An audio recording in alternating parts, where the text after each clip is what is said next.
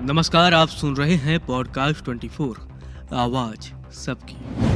60 साल का एक अमीर व्यक्ति और 27 साल की एक पोर्न स्टार गोल्फ टूर्नामेंट के दौरान मिलते हैं। गोल्फ का खेल खत्म होते ही वो अमीर उस पोर्न स्टार को अपने होटल रूम में बुलाता है और फिर अमीर उस एक्ट्रेस को टेलीविजन शो में काम दिलाने का वादा करके उसके साथ शारीरिक संबंध बनाता है।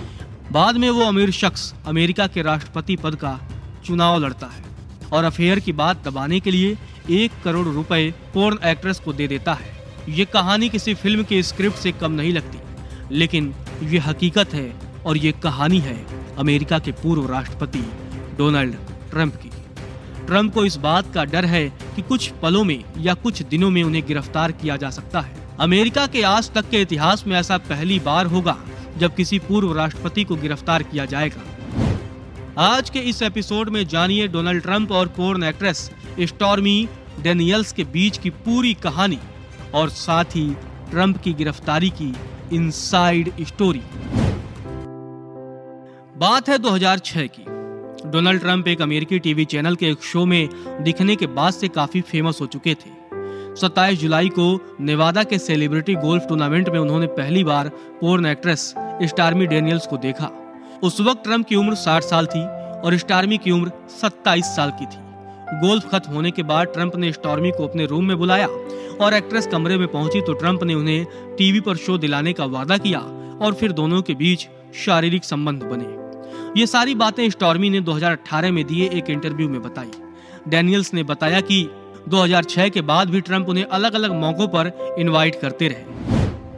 2006 की पहली मुलाकात के बाद ट्रंप ने उन्हें 2007 में लॉस एंजलिस के बेरेवली हिल्स होटल में अपने बंगले में उन्हें मिलने के लिए बुलाया। ये मुलाकात ट्रंप ने उन्हें रियलिटी शो में काम दिलाने के लिए की थी। इस बार उन्होंने शारीरिक संबंध नहीं बनाए थे।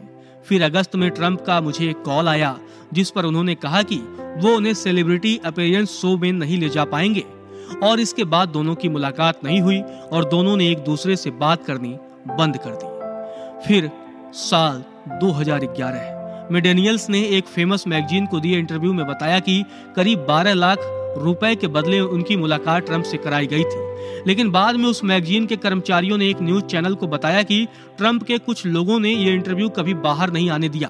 मैगजीन के कर्मचारियों ने बताया कि जब स्टॉर्मी के इस बयान पर ट्रंप का जवाब मांगने के लिए उनसे संपर्क करने की कोशिश की गई तो ट्रंप के लोगों ने उन पर मुकदमा दर्ज करने की धमकी दी। इस सब के कुछ हफ्ते बाद डेनियल्स ने बताया कि उन्हें लास वेगस में एक आदमी ने ट्रंप को और उन्हें इंटरव्यू को भूल जाने की धमकी दी और इन्हीं सब वजहों से स्टॉर्मी का 2011 का इंटरव्यू कभी पब्लिश नहीं हुआ। लेकिन 2018 में मैगजीन के अधिकारियों ने आखिरकार उस इंटरव्यू को पब्लिश किया।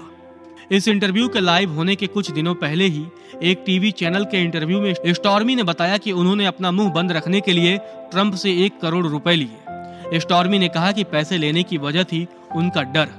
वो अपने परिवार को सुरक्षित देखना चाहती थी। 2016 के राष्ट्रपति चुनाव होने वाले थे और उन्हें डर था कि अगर ट्रंप इस चुनाव में जीते तो उनके और उनके परिवार की जान को खतरा हो सकता है।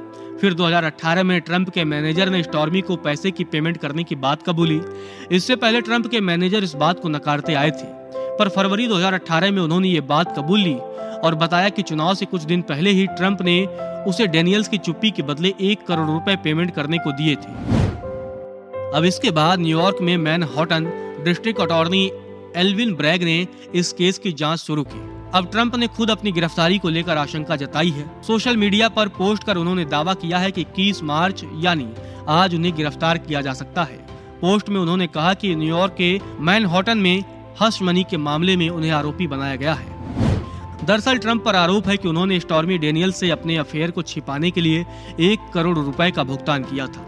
हालांकि ट्रंप पर आरोप पैसे देने को लेकर नहीं, बल्कि पैसे जिस माध्यम से दिए गए उसे लेकर है। कुछ कानूनी जानकारों का मानना है कि ट्रंप पर यह आरोप सिद्ध होने की पूरी संभावना है और शायद उन्हें इसके लिए जेल भी जाना पड़ सकता है, लेकिन अगर वो चाहें तो बॉन्ड पर छूट सकते हैं।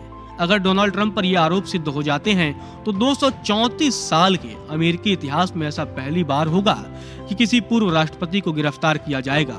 इससे पहले 1990 में राष्ट्रपति बिल क्लिंटन पर सेक्सुअल असॉल्ट के आरोप लगे थे, जिसके बाद उन पर महाभियोग चलाने की बात हुई, जिससे पहले ही उन्होंने इन आरोपों को स्वीकार कर लिया और मामला अदालत तक नहीं पहुंचा था। ऐसे में 1789 से लेकर डोनाल्ड ट्रंप अब तक के इतिहास में पहले राष्ट्रपति होंगे जिन पर आरोप तय होंगे। ऐसी ही रोचक और ज्ञानवर्धक जानकारियों से जुड़े रहने के लिए सुनते रहें पॉडकास्ट 24 आवाज सबकी।